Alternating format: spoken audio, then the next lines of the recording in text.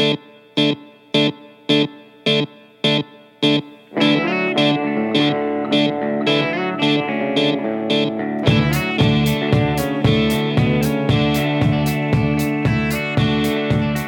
everybody. This is Joshua Hatton with One Nation Under Whiskey podcast. I'm joined today, and I'm joined as always by someone who can talk to me about the new 25% tariffs on single malt Scotch whiskey into the U.S. His name is Jason Johnston Yellen. What do you say, Jason? Wow, I thought you were about to introduce Mark Gillespie. He has been doing yeoman's work. He really has. He was on, was it CNN? Over here, he was on the BBC. Oh, that's right. It was the BBC talking about the tariffs. That was, yeah, it's been interesting. It has. It's been a very interesting, where are we at now? 48 hours over here. The news broke here on Wednesday evening. Yeah.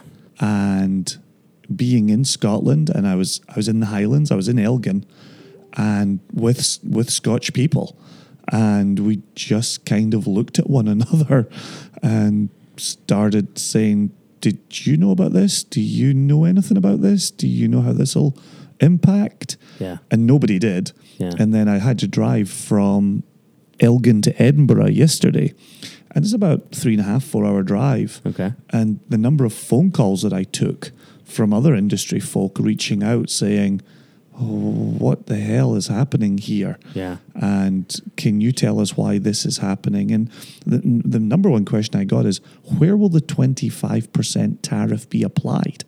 So apparently it is applied on the importation of, so in other words, if let's say you and I pay £100 for a case of 6 bottles, Mm-hmm. that case of 6 bottles will now be £125.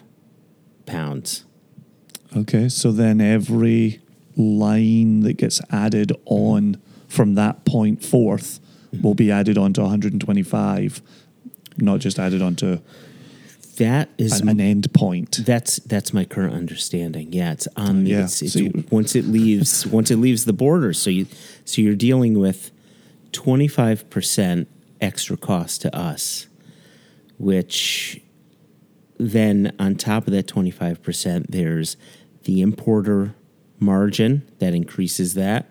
It actually decreases it a little bit. So you've got the importer margin, the distributor, and the retailer, not including the federal taxes and in-state taxes that you have to deal with in the end. And this was just, very quick, simple, back-of-a-napkin mathematics. It ended up being, I use the example of £100 per bottle, okay? It ended up being about a 20% increase on the shelf. Okay. So while it's 25% up front, it slowly worked its way to around 20% on the shelf. Interesting. That will be well, but so all the words coming out of my mouth at the same time. So many thoughts, Joshua Hatton. So many thoughts. Well, the interesting thing is, while you're thinking that, before I forget this, there are a lot of people online saying, "Oh, it shouldn't be too bad. I heard it's only going to be the equivalent to around an extra $1 on the shelf." I don't know what sort of new math these people are working with, because that just doesn't seem to make sense at all, unless it's some sort of, $35 bottle of single malt. The overall impact is going to seem less, like if you're looking at it from a dollar standpoint, but the impact is 25%. So as the number gets higher, the dollar amount, the difference between pre-tariff and post-tariff dollar amount is significant. As the number goes lower, it's less significant, but it's still that 25% that we will be dealing with. Now, they haven't gone into effect yet. They start October 18. Correct. And, interestingly, I remember hearing about this months and months and months ago, but having nothing to do with Scotch whiskey. The discussion was French wine, Italian cheeses, some like Spanish fruits and things like that. And whiskey was never brought up until this announcement. Yeah, the general feeling was that single malt might be safe here. And I think that's maybe what has also blindsided people, is that it feels like at the last moment it was thrown into the ring as well. It's interesting because our last episode was the conversation with Scott and Becky Harris at Catoctin Creek. Yeah. And I had a conversation with Scott about the tariffs and him saying when he sells into Europe, he absorbs the 25% the 25% tariff so that his bottle price does not go up. He wants to remain competitive with European ryes, British ryes. And now here we are as a single malt category. Where will Scotch sit on a shelf next to our friends at Westland who are producing single malts, other American producers who are, producing single malts? Will Scotch now go that much higher than them? How many Scotch producers are going to absorb the 25% so that they can remain on the shelf at the same point they've been at previously? And I don't have an answer to that. It's just one of the many thoughts that's running through my brain around all of this. Well, the one thing the Scotch whiskey industry has in its favor is, 90 to 92% of all Scotch whiskey sales is blends. So you may see companies like Diageo, Pernod Ricard, and others lean a bit more heavily on their blends, assuming that if people want to stick with Scotch whiskey, that they may buy fewer single malts and maybe buy more blends. I also see American consumers potentially going to drink a bit more bourbon than they had in the past. Absolutely. And maybe rum, or mezcal.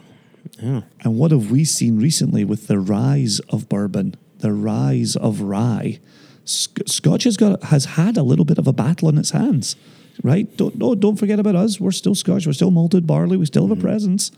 And now here comes a 25% tariff just to make that job a little more difficult. And I agree with you wholeheartedly. The consumer always takes their dollar somewhere else. When things start to get a little too tight in the pricing, that's what Scott Harris has talked about affecting him coming into Europe. It's what we're now looking at affecting us, bringing product into America. And it's a frightening proposition as a very small, independently owned company who tries to get the best pricing we can for nation members and for those people who are buying us off of retail shelves. Yeah. Yeah. We've been known for our pricing, and our pricing is about to go up through no fault of ours and through nothing that's going to end up in our pocket. While our situation is similar to what American producers are dealing with, sending their whiskeys into Europe, again, we'll go back to the example of Catoctin Creek. Catoctin Creek, are in a way a bit luckier because their sales into Europe are just a part and parcel of their overall business. With Single Cask Nation, up until somewhat recently, now that we're expanding into UK and Europe and Israel and some other countries, all of our business was 95% of our business was single malt Scotch whiskey coming into the U.S. If we weren't expanding into the UK, Europe, and other countries, I think we'd feel it a lot more. So we have that helping us, which is good. Well, and what's the question I'm getting as I go around Scotland this week? Oh, you're expanding into the UK and Europe right around Brexit? Well, there's that, right? We're so screwed on both sides of the pond. Asia, we're coming for you.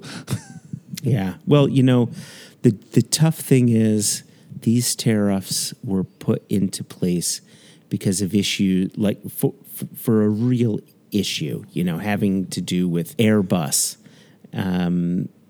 It's unfortunate that the items selected to be affected in the tariffs affect businesses that are outside of the aircraft industry, but at least there's a reason for these tariffs, where other tariffs that the current administration tried to impose were kind of willy-nilly ones that didn't really make much sense. At least there's some substance here, and I kind of get that.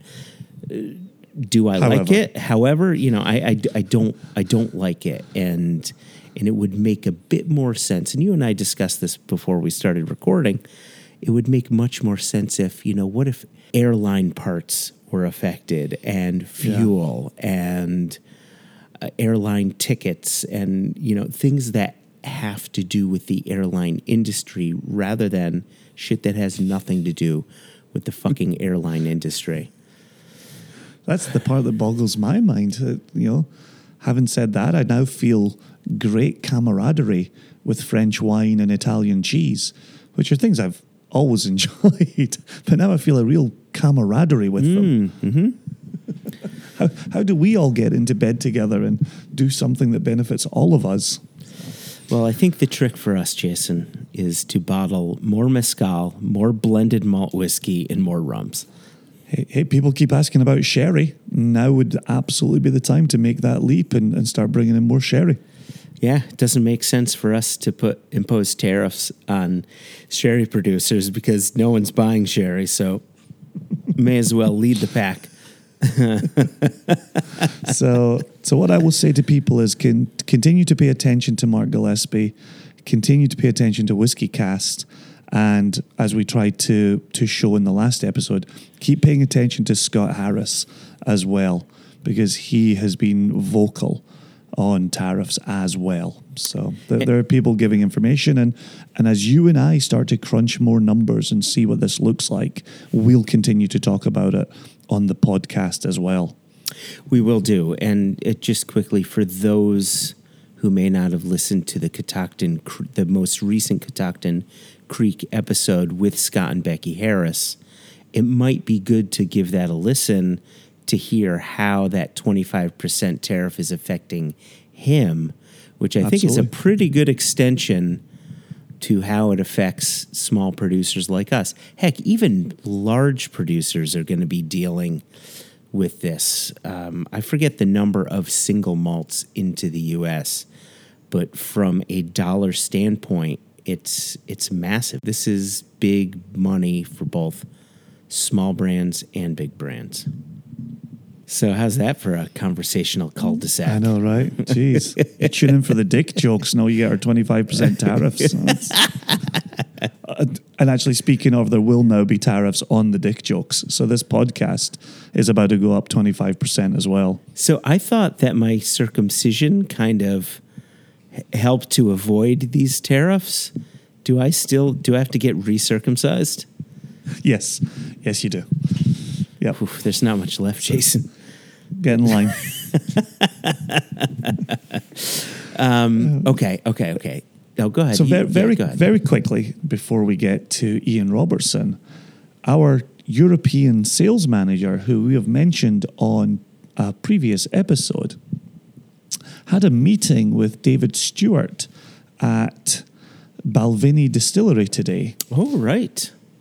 And while because we have said she about our European sales manager before, while she was at that distillery, she met a man by the name of Charlie. Oh, Charlie, yes. Charlie. And we didn't get information on what Charlie does at Balvenie, did we? Wait, it wasn't the Charlie the fish from the tuna company? It's not that, Charlie? I have no idea what you're talking about. I have literally no idea. Was she at a chocolate factory? That would make much more sense to me. How did we get to fish? Tuna? What's happening? You don't know that Starkist Tuna, their mascot is a little fish named Charlie. Nope. Zero. Absolutely zero. So at the Balvenie Chocolate Factory, she met Charlie. And Charlie is a big fan of One Nation Under Whiskey. So shout out to Charlie at Balvenie. Thanks, man. Appreciate you listening to us up in Dufftown. Yeah, thank you so much. Yeah, I can't believe, somebody actually who works hard in the industry, unlike us, is listening to our nonsense. Cheers, mate. I'm finding more and more people on the. Go ahead. You do you. No, keep going. What I was saying is, I am on a few different whiskey-related Facebook pages, and I'm finding more and more names that I don't recognize. That's not my mom. People saying something about the podcast. There was someone posted this video of this bartender who sat this guy down onto, like, it almost looked like a dentist chair, and he opens his mouth and she pours some Fireball into his mouth, and then she slaps him in the stomach, and then she grabs his head and puts it in between her bazooms and just shakes his head in her cleavage, and then pours some more whiskey into his mouth, and then slaps him on the face, and then grabs his head and puts his head into her cleavage again. What are you talking about? And then opens his mouth again and puts more whiskey, then spins him around, and then slaps him again. And it was really how should I say this? Interesting. And I'm waiting on the One Nation Under Whiskey punchline here. I'm watching this video that's just insane, and I commented on the post saying, "Fuck, that looks like a goddamn nightmare." And a gentleman by the name of Justin King said, "Hey, it would make a really good podcast topic." LOL. So that's the best job I could do bringing it into the podcast, is talk about how freaking ridiculous it is. I mean, I guess there's all sorts of bartender antics going on, and things like Coyote Ugly, where the women get up and dance on tables, and all sorts of stuff. But man, I'll tag you in this video so that you can see this, because it's pretty terrible. Oh, you're probably not in this group because you're so anti like everything. If it's on Facebook, I'm probably not in it. But what it actually did serve in hearing Charlie, hearing about Charlie as this fan of the podcast. When we met, we actually sat down at the Rassay Drinks With at Maltstock, and we've known Chris Hoban for a long time, and Chris Hoban is in charge of marketing and PR and many other good jobs at Rassay, and we've known him from his Edinburgh Whiskey Blog days, and so we recognised him. Then we realised the man standing next to him, who was being introduced as the master distiller, the man in charge of running the stills, had just been in our 20-minute Drinks With session. That's right. Yeah. And then we came to find out, Ian is a fan of the podcast as well and listens to it when he's distilling. And that's mental. That's completely mental. And so, we are having more of these moments where folk are just like, I love the podcast. And it's like, wow, we know there are listeners out there. We hear from our listeners. To know that base is growing with wonderful people in the industry, people interested in the industry, people outside the industry, just magnificent, absolutely magnificent. And he was more than happy to sit down with us at Maltstock, have a great chat over a few drams, because we had to leave his Drinks With to actually go and host our second one, and we told him ahead of time we would be dashing out. Yeah. But he very kindly, in the interview that we're about to play today, ran us through his juice as well, so we could talk about it on the podcast as well. Yeah, it's listening back to the raw audio and hearing our excitement as he's explaining some of the casks that he's using. Absolutely. I had forgotten his description of the casks that he's using, and they're very unique, very fun. But again, listening back to that raw audio at the beginning, I was reminded that we had only just met Ian. We had only known Chris. And so when we sat down to him, we said, "Oh, hey, Ian. Oh, what's your last name?"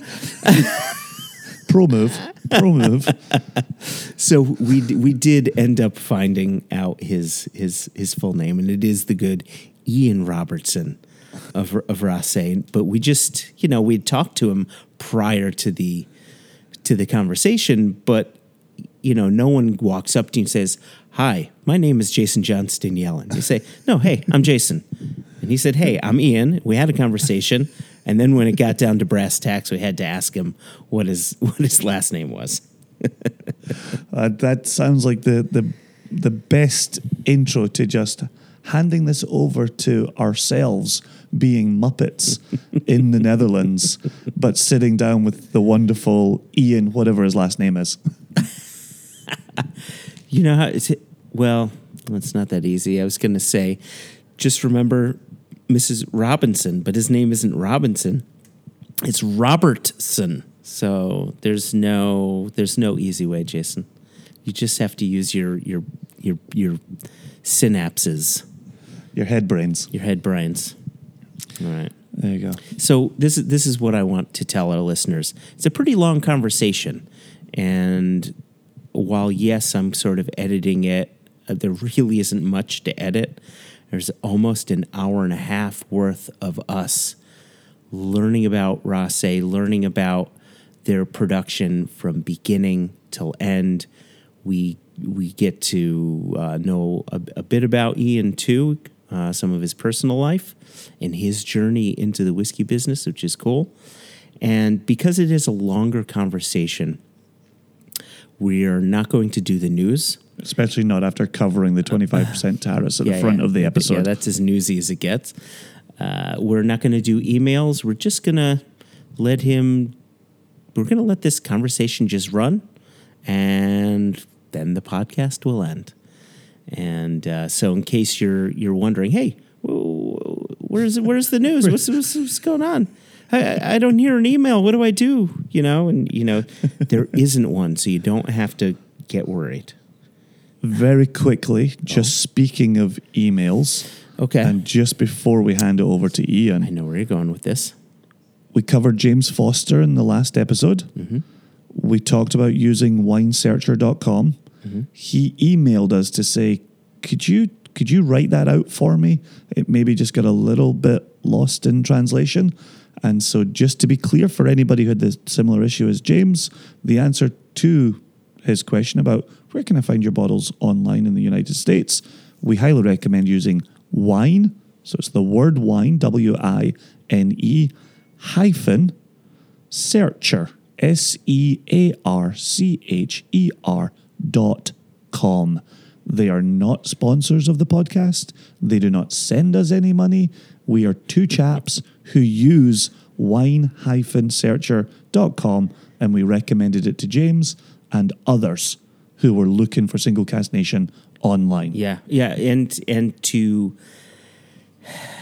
bolt a further disclaimer onto your previous disclaimer, we pay a yearly membership to Wine Searcher, so you can go there. It's a free website to use, but we pay for the pro version of it because you get more results in the pro version. So exactly. Yep. But that's enough of the Wine Searcher advert for this episode.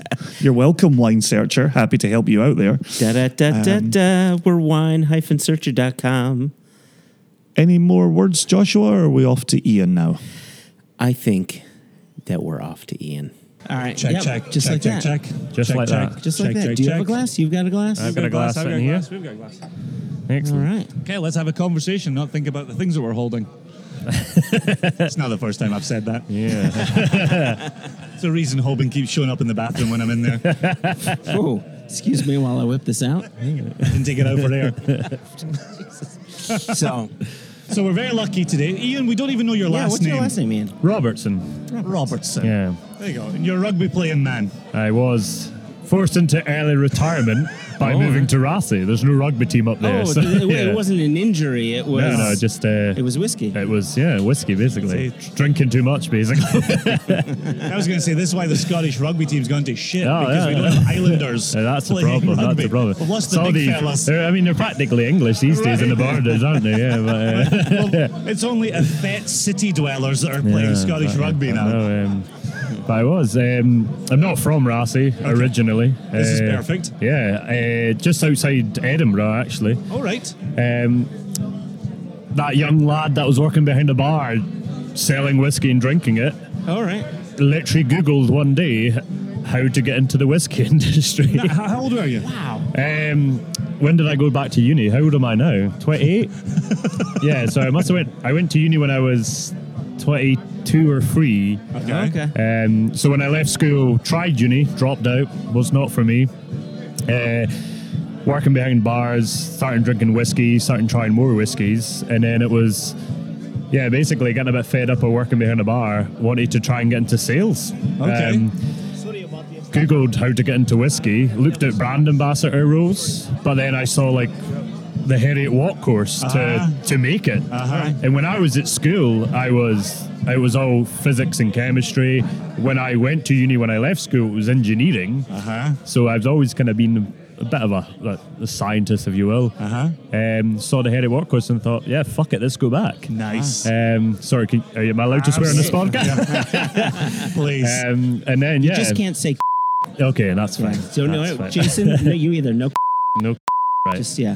Okay. And then, studied there for 4 years, and bit of luck, if you will, Rossi was opening the summer of 2017, just as I was graduating. Wow. Okay. So, managed to get in there with a job as their head distiller. So how does that work? So you said before we started recording, said I'm interested in looking for a whiskey podcast, and you went to the Google machine and you found us. And then you said, I went to the Google machine and it said, how do I get into the whiskey business? You found Harriet. Sorry, I found my wife as well. Is that swiping left or right? And I must say, Olga is a lovely woman. We have thoroughly enjoyed her this weekend. I'm worried my future wife will be listening to this, so I can assure you we did not find her on Google. Found her on Rossi, believe it or not. So here you are. You're ready. You're ready to join a distillery. Did you go to Google again and say, who's looking for a Well, no, for a I was distiller? as a student that couldn't afford to live. I had to find a job, so and that job came through the Scotch Whisky Experience in Edinburgh. Oh, yeah. We've Interesting. attended that. Yeah, so I was a tour guide there and part of their tasting team, and I met Alistair Day, the owner of Rossi Distillery, and Chris Hoban when they were coming to the shop giving out samples of the Rossi Wait, what we're sipping right now. Yeah, so which is I delicious, tasted by it the way. and Yeah. thought this is bloody lovely. Yeah. A peated whiskey matured in red wine, my favourite combo. Yep. Chatting to Alistair, and he was like, "Oh yeah, we were opening a distillery in Rossi, blah blah blah." A couple of years later, I saw the advert. Oh, again, just through, I can't even remember. I would say another Yahoo. I don't know. I don't want to feel like I'm using Google all the time. Alta Vista. Netscape. Yeah, the advert came up for a distiller. Kind of applied for it, not knowing what to expect. Like, I hear horror stories of graduates that can't get jobs, but apparently distillers are all right. We do. Like, they were just like, you study that? Excellent, come with us. That's remarkable that you just see it online, you send in an application, and I assume you get interviewed. Yeah, Did they yeah. come to you? Did you go to them? So Is that part of the challenge? The main office is in Edinburgh, so interview in Edinburgh, and then it was like, come up to Rossi.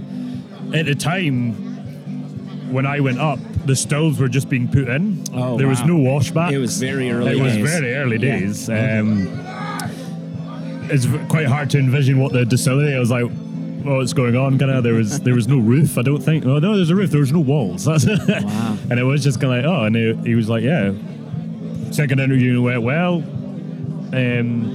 Offered me the job, and I was like, let's do it. Wow. Okay. Moved a month up after graduation. And Did you have the beard at the time? yeah. Yes. The beard came in about second year of uni. I used to work for a hotel company that was very much clean shaven. Oh, right. It was quite strict. Oh, you need to be clean shaven. You need to be clean shaven, and or have a beard. So when you tried to grow a beard, it wasn't a beard, so you had to shave. So right. I then. Did you call out sick? Did you go on holiday just to grow your Yeah, beard? I was kind of beat the system. I went part time and took 2 Saturdays off. Came back with a beard, and So I feel like the reason I was hired was because I'm a stereotypical Scotsman. So the Rassi While We Wait that you tasted before you ever had the job, while they were still building the distillery, Yeah. is then sourced juice to make some money while they were still building? So it was kind of like, well, you come to Malstock and I've not got any whiskey. Yeah. What do you give someone? Yeah. So Alistair was like, well, you can talk about your distillery all you want, but no one's going to really believe in you until you. So yeah, we work with a Highland distillery to source their liquid, and then mature it in Tuscan red wine. Okay.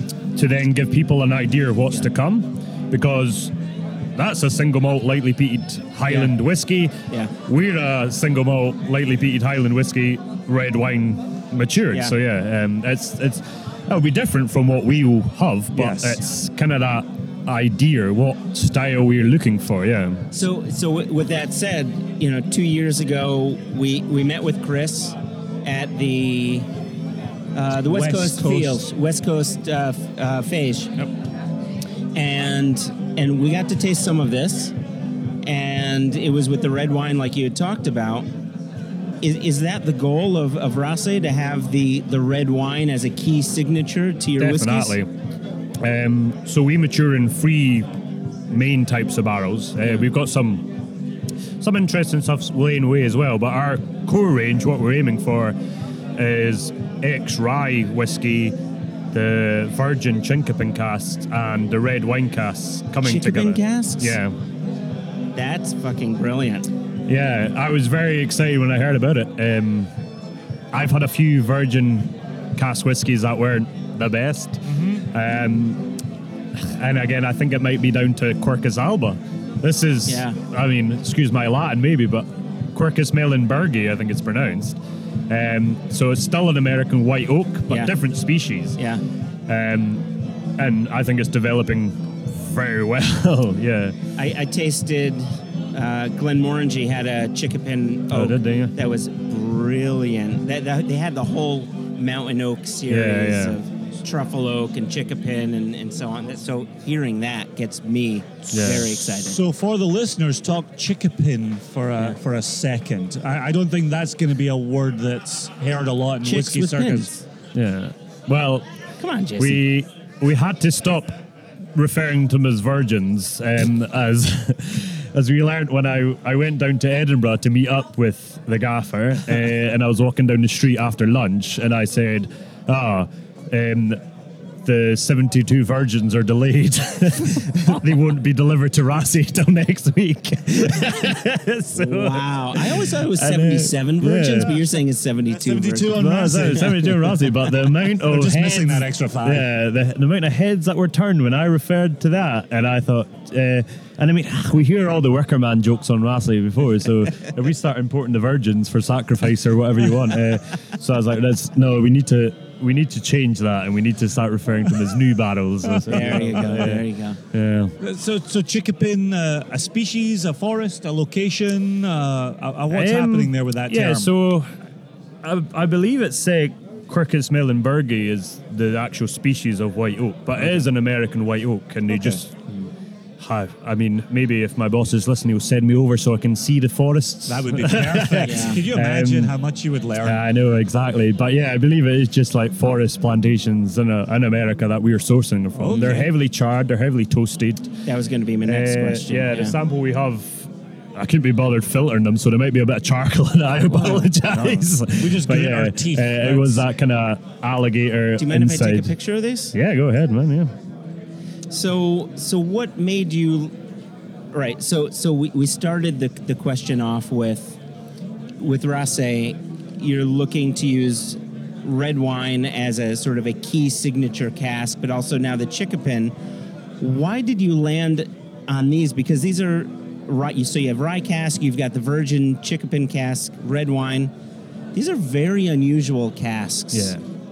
Let me put a pin in this. Oh, Okay. right. We're going to put a pin in this Oh. because I want to do the new make. Oh, yeah, of talk course. new make, and Yeah, then okay, talk about okay. the influence Yeah. of the cask. We got a little bit ahead of ourselves. Yeah. So like, Thank you, like my jumping great ahead. grandmother would say, Thank you. "You're smart like 2 books." Thank you.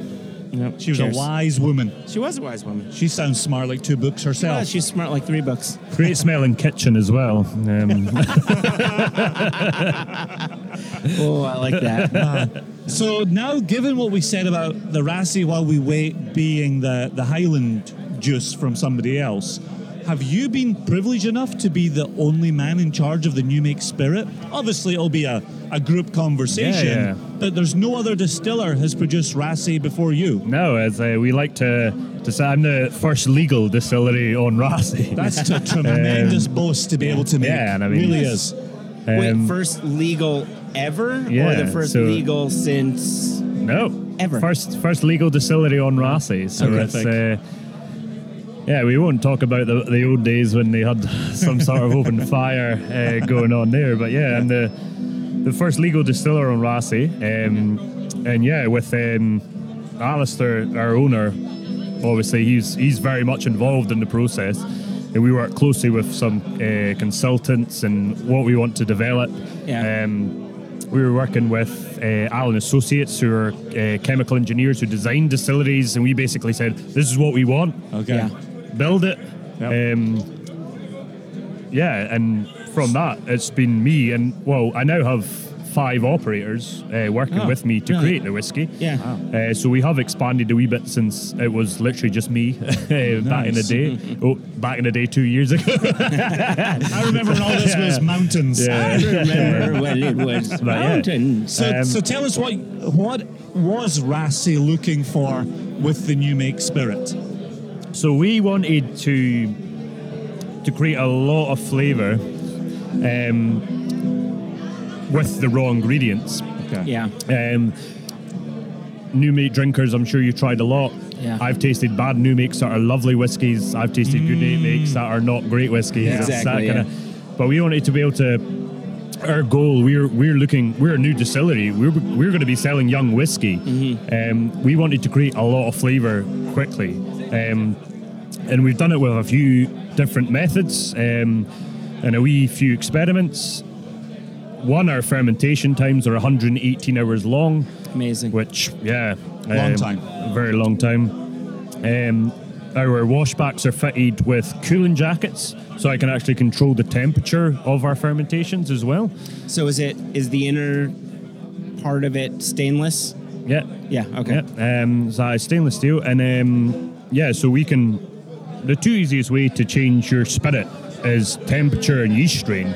Yeah. So we play around with yeast strains and we play around with temperatures, basically. So yeah. Interesting. I'd never heard the part about temperature. Obviously, yeast strain, Yeah. yeah, we talk about a lot in the podcast, and we'd love, I- however much you're able to tell us about yeast, we'd love to get into it. But talk to us about temperature. What's that Yeah. doing within fermentation? I've So- heard about it in hot weather countries, but not in cool weather Well, yeah. countries. So yeah. if you're drinking beer, Yeah. your lager's been fermented at a really low temperature compared to your ale. So it's almost like trying to bring in some brewing techniques to, because we are brewing. So Yeah, we're of essentially course. making beer Yeah. to distill it, minus a few steps there. So I always think the way I was kind of first was introduced to yeast was think of him as a wee living man that eats up the sugar and farts out carbon dioxide and pisses out alcohol. Yeah. Yeah, but it's important. It's doing a whole lot of other things, and that's that 118-hour fermentation. Alcohol's created in the first 48 hours. Okay. Those other 3 days are to create all these different flavor compounds that we're then going to increase concentration through distillation. So temperature, if you bring it, so naturally, our wort, we pump it in and it's at 18.5, 19 degrees. You add the yeast, it will naturally go up to about 33, 34 degrees. And then obviously once it's reached its peak, start to go down. If you set that at 28, the yeast is going to do different things than it would at 34 because it's just how, like, if it's really hot, you don't do much. If it's Does the yeast stay alive longer at the lower temperature as well? Yeah, like it starts to die off when it reaches that higher peak. So I think the temperature control will keep it going a wee bit longer. Right.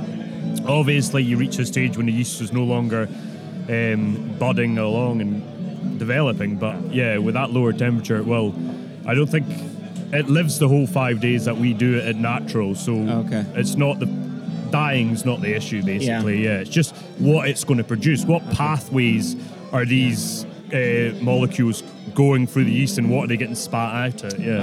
Cheers. Was that your idea, or is that something that you inherited coming onto Rasse? Yeah, no, that was something Alistair thought of. He was basically like, I want our goal is a fruity new make. Yeah. And after his research, so when I came on board, he was like, we will do 118 hours. Yeah. And I thought, fantastic, because I can get weekends off then. Yeah. I was all for it. Whatever it takes to get time off. So I was all for it from that point of view, but no, it was his idea, it was his research that thought, no, this is how we should produce our new make. So as we're tasting the new make right now. It's what we've got in our glasses. So as you're tasting it, what are you getting from that new make that you're then thinking about putting into casks? So what the main thing I'm looking for is those fruity notes. But the issue I find with new makes when I taste them is I always find they're quite sour. So you need to, it's new make. You need to look at what it can be. What it's gonna do when it develops. So underneath that kind of sourness and that new makey kind of cheek pinching, almost tightness, that I'm getting. I'm looking for those lovely fruity notes, which you can get. A wee bit of water helps as well. Obviously, it's sitting at 63.5. And it's more than just pear drops, right? Yeah. Quite a lot of new makes you find are just pear drops, a little bit of sour going on. But we've talked about new make quite a lot, and we have some favorites. And what we like about certain distilleries' new makes is you can clearly see what that will be. Just like you had said, like, I taste Springbank new make, I know exactly what's going to happen. I can tell that Springbank, just like Kilchoman and a few others. So you found what you're looking for in here, so you're very happy with that and how it's going to go with the casks. Yeah. Well, he put it in there. Yeah. Right? He didn't just find it. He didn't just find it. He literally made it. Are you fucking kidding me? Yeah. This guy's good. Yeah. Wait till you finish the final product before. So let me ask you this. We've talked about flavor. What we didn't talk about is the texture, and that was one of the things that struck me the most when we tasted this earlier, is that it had a creamy texture to it.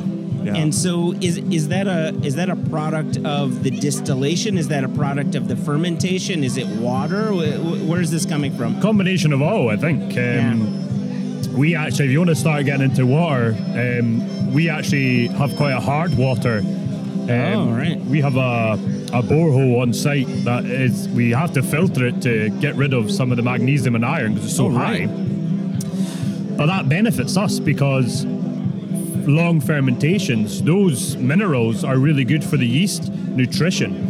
Interesting. So that's actually, whereas when you talk to distilleries about water and Scotch whiskey, everyone's always going about soft water, soft. Ours is actually hard. Yeah. Which is some of the best beers come from hard water. Yeah, that's Northern English beers. And that's all to do with yeast nutrition. Yeah. I'm told, however, if you experience that hardness for more than 4 hours, you should consult your physician. I knew the joke was coming. As soon as I heard I'd been told, I knew the joke was coming. I could tell. Mic drop. Sorry. You're Symbol drinking a crash. good whiskey. That's why you're hard. You're looking for dick jokes, so here they are. Never one to disappoint. Yeah. So continue. Sorry. Like, I'm lost now. I'm too busy looking. I can't not look.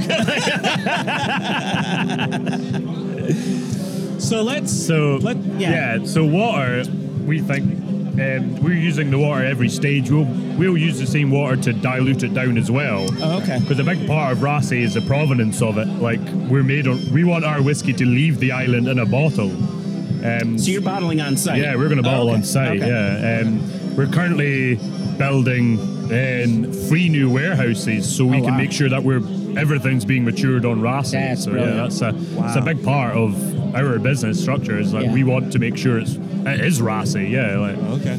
So talking about maturation, let's transition. Oh, yeah. So you poured the red wine cask for us in the masterclass. Given Yes, that we you just did. had the Raasay while we wait in red wine, Do you want should to we again? revisit? Yeah, let's Maybe revisit your the water. red wine. Honestly, when a knowledgeable distiller sits in front of us for an interview and we have the chance to And I can- revisit their spirit, Yeah. I'm always up for So- that. Oh, hold on. Oh, oh, that's okay. Don't It just rinse mixed it. in with a little Come new on. make. That'll be daft. it's new make. It's fine. Yeah. Oh, jeez. So You got the roots in there. this is the one I'm most excited about. Okay. I'm glad we revisited it on the podcast. When I tried Raasay Waway, and my favorite whiskies out there are some sort like maybe fortified, like port, Yeah. Okay. or just like the Longmorn Red series. The Longmorn Red yep. series is brilliant. Yeah, like I absolutely love that smoke and red wine combo. Yeah. And that's why I love Raasay Waway. And I don't want to sit here and say, oh, I accepted a job from them because like I was like, holy shit, they've offered me the job. Take it. But one of the appealing things, obviously, when you're looking for I spent a lot of time studying. I wanted to make sure that I had the job I wanted. Yeah. So when someone said smoky whiskey and red wine, I was like, that's what I want to make. I don't want to make a whiskey I don't like. Yeah. Yes. Yeah. It's ticking boxes. Yeah, I was like, this is what I'm for. And so we source Bordeaux red wine casks, and this is going to be full maturation in these ones. The spirit right here is 20 months old. It doesn't taste 20 months old. No, For a Scottish single malt, I think we've fallen into the habit of all of these kind of tropical malts, and obviously we talk about it with American bourbon, where Bourbon. Yeah. Go on. We're in the Netherlands. I feel very comfortable saying American bourbon. Okay. Where I love this. Oh, wait. I can't even say I love this Scottish whiskey because it's Scotch whiskey. Anyway, continue. where this maturation is so Technically accelerated. spirit, to be fair. It's like, Right? All right. To come back into 20 months old from Scotland, from the northwest, from an island off the northwest of Scotland, I would have imagined maturation to be much, much slower than this. So do you find, is it the red wine component? Yeah. Is it the new make going in? Is it can't sheer happenstance? feel it's a bit of combination of everything. Yeah. We made sure we source good casks. So yeah, a lot of money and time went into trying to find what we wanted. And then again, maturation, something, I don't know, maybe you speak to other distillers and they'll tell you they can control it, but I always think it's a wee bit of potluck sometimes as well. You're putting in the barrel's taking over. Yeah, we buy good barrels, we look for them, but what's going to happen? Do you ever know? Like, it's science, It's a we know. crapshoot. I can I go on my laptop and find a report I wrote on maturation, and we talked about all these things coming into the whiskey and what we're losing and blah, blah, blah. Yeah. But now that I'm practically doing, that's theory. That's now that you're practically doing. Yeah. Like someone asked me earlier, they said, how often do you check your casks? And I was like, well, not that often right now, because if it tastes great, I still have to wait until it's at least 3 years. And if it tastes shite, I still have to wait until at least 3 years. So it's kind of one of those ones that we're maturing. If the cask isn't great right now, Yeah. again, we'll approach it again when it's 3 years. If it's not great in 3 years, we'll think about maybe transferring it over, because you're always going to get some funky casks in there. But right now, we're at that stage when it's just like, there's not much I can do. I'm filling them. Yeah. What I'm tasting, I'm happy with. It's this developing well. But yeah, it's like, what do you do if it's bad? Like, do you transfer it at 1.5? But it might just be going through that awkward teenage phase. Like, you never know. Like, it's All lanky, arms and like, I know, elbows. yeah. And to clarify, it is not bad. No. No, It this, is I think not. It is this is the one delicious I'm juice. happy with. I love it. And so what I want to say here, being the very direct American that I can be, 95% of the time, I don't enjoy whiskeys and red wine.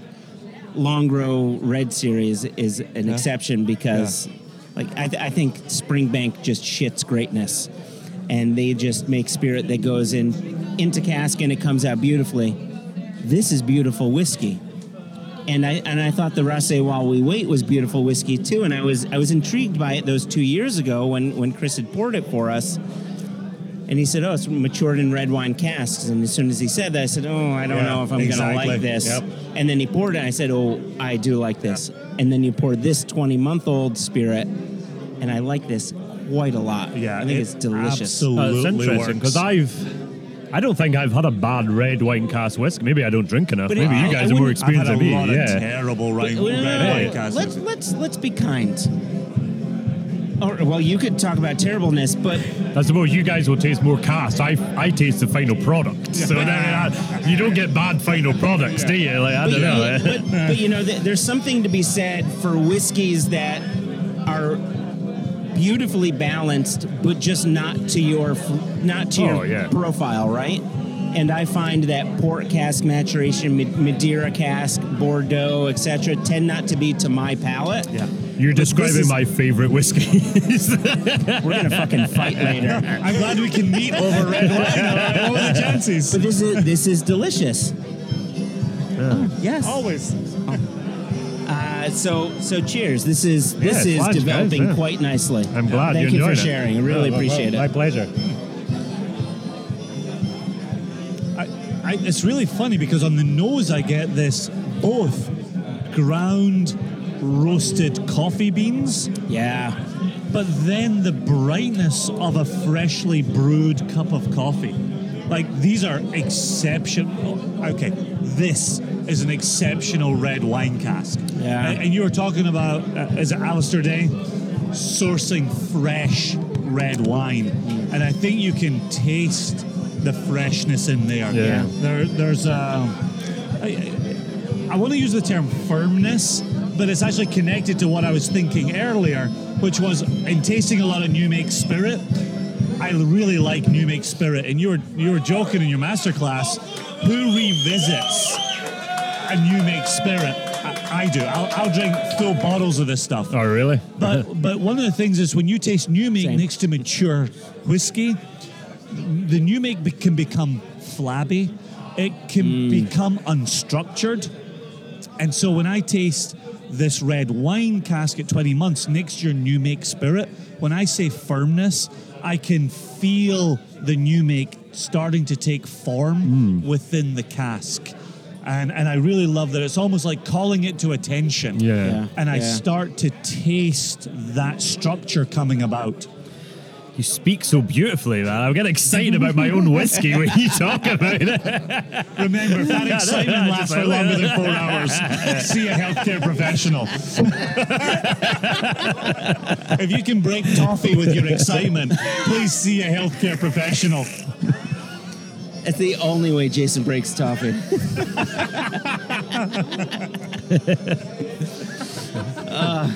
No, this really is delicious. and Absolutely so- delicious. Now, this red wine cask, you said this was peated. Yeah. And we talked about this before. And maybe it's my palate. I don't know what it is, but I'm not detecting that massive peat. And so before we started recording, we didn't mention this while we were recording, but can you talk about the peat and why it's different from what folks might be used to from, say, Lafroig and so on? Yeah, I mean, it's not going to hit you in the face with Yeah. something hard, You couldn't help yourself. We understand what you're saying. Some of these smokier whiskies. Oh, and, whiskies, I think yes. we were discussing earlier. Our barley sourced from the mainland, so we're using East Coast peat. But also we take quite a short cut point. So you're actually, you're drinking the peated whiskey that was before I changed it, because we were taking the cut point quite high. So the phenols are heavy molecules that take a while to get over. You want to bring it down right down. We were taking it quite high, so they hadn't had the chance to. So there's that. If you want to sound like a professional, say a wisp, a suggestion. I don't know. Very nice. Like that wee bit of smoke as opposed to that fucking Knock hit you in over the the head. face with a log. So, have you? So you said before in your class that your peating level on the barley is somewhere between 40 and 50 ppm. Have you rated the ppm after distillation, after a bit of maturation, to see where it lies? No. Nah. Fuck it. You need a lab for that, man. And I'm just a guy with a glass bottle and You don't have a pedometer that you can. a pedometer. I've not seen one of those before. No, maybe when we have final product, we might then taste the ppm to see how it's developing. I don't know. Like that may be a conversation we want to have when we have our finished product. I hate ppm specs because no one's governing it. It's just you can say it malt, you can say it ball. Like I loved the Anok series when they were saying what it was in the bottle. And I don't love how they say what it was at its highest, because it's so misleading. Like it's misleading, and in the end, do you like the whiskey?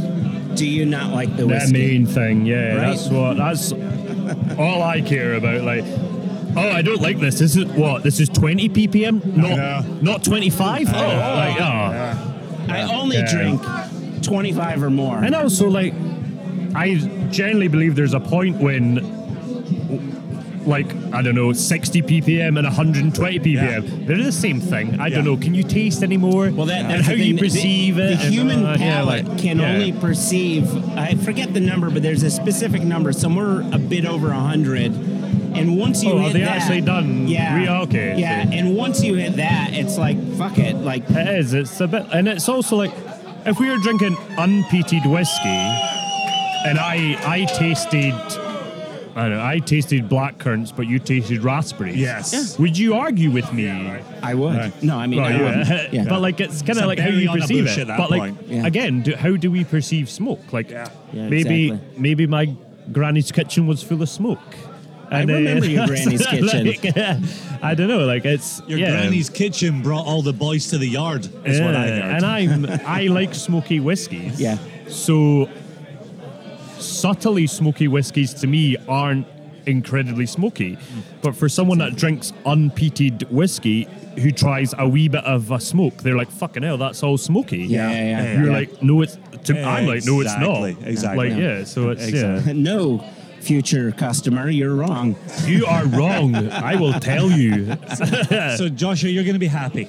I've been happy for the past 4 hours, but continue. I'm going to unstick our pin, All right. and we're going into our Chickapee. Chickapin. I Bring didn't in the say- virgins. I couldn't repeat the word pin twice. So you delve into this. Chickapin oak is not it's something that few, if any, people are very familiar with. Yeah. Again, we're not the first, No. as you said. Like you've tried a few already, but we are trying to again pioneer. I don't know. Like we're bringing it in. This is going to be our standard. Yeah, what makes you stand out? Like we're trying to bring it in, and I think it's. Again, not great for a podcast, but the color alone, like fucking hell, like 19 The color is months beautiful. old. No, like, I know. For our listeners, it looks like an 18-year-old something from a second fill sherry cask, right? There's good color, good deep color to it. Is that heavily charred, heavily toasted? It's again, I was a bit skeptical, and then I tasted an example from a Swedish distillery. I thought, yes. All right. Is that McMira that did a chicken? No. Well, is it? It's Swedish distillery. Isle of Ven. I can toil out. Isle of Ven. It's okay. in between Copenhagen and Sweden. Oh, okay. Great wee distillery on an island. Yeah. They make beautiful stuff, and they use, and that's how we actually managed to get some of our own. Yeah. Because we bought off them, and then we managed to find a supplier to them. Exactly. Yeah, so I mean, we have never ever talked cost, and I don't want to talk about that. However, people understand. People the who polite word for butt. People who are whiskey geeks understand that Scotch whiskey producers pay X amount for bourbon and pay X amount or pay Y amount for sherry, and Y is a much bigger number than X. So is Chickabin being a more unusual oak? Is it one of those cases where you're paying a bit more, but it's the quality you're looking for? Well, I mean, if we were talking algebra, I'd maybe say 6x. Whereas Y is 10x. Yeah, All right. they're a wee bit more expensive, but what we're getting from it, worth it, So in my opinion. So talk to us about the char and talk to us about the toast. Obviously, you have different charring levels, different toasting levels. What are we looking at with this particular soon-to-be whiskey? So we basically said, how high can you go? All right. And they were like, this high. We're like, that sounds good. Wow. So that's what we call alligator, right? Like, I think we're at the alligator stage here. Wow. Again, it's normally when we talk to folk, it's low, medium, high. We were just like, go high on it all. Go high or go home. I love. Again, maybe you guys you're more experienced than me. I feel like 2011 you've been going whatever, but 2011 means something. we talk about toast and we talk about char, but we don't talk about toast and char. And we went high toast and then high char. Interesting. As opposed to like, well, American is charred and European is toasted, but it's something that I've kind of, it's new to me when we were talking about them both combined. Yes. So you toast it and then char. It was like, oh, is that normal? Like, I don't know. Like, Well, think you about, tell me. think about traditional Scottish producers who are simply bringing in bourbon barrels. Yeah. And it doesn't matter if they came from Tennessee or Kentucky or Indiana. It's just bourbon. I've even seen Scottish producers with Jack Daniel's casks, which is Glenmorangie uses Jack Daniel's, right? Yeah. Which it's really a Tennessee whiskey, but it was bourbon.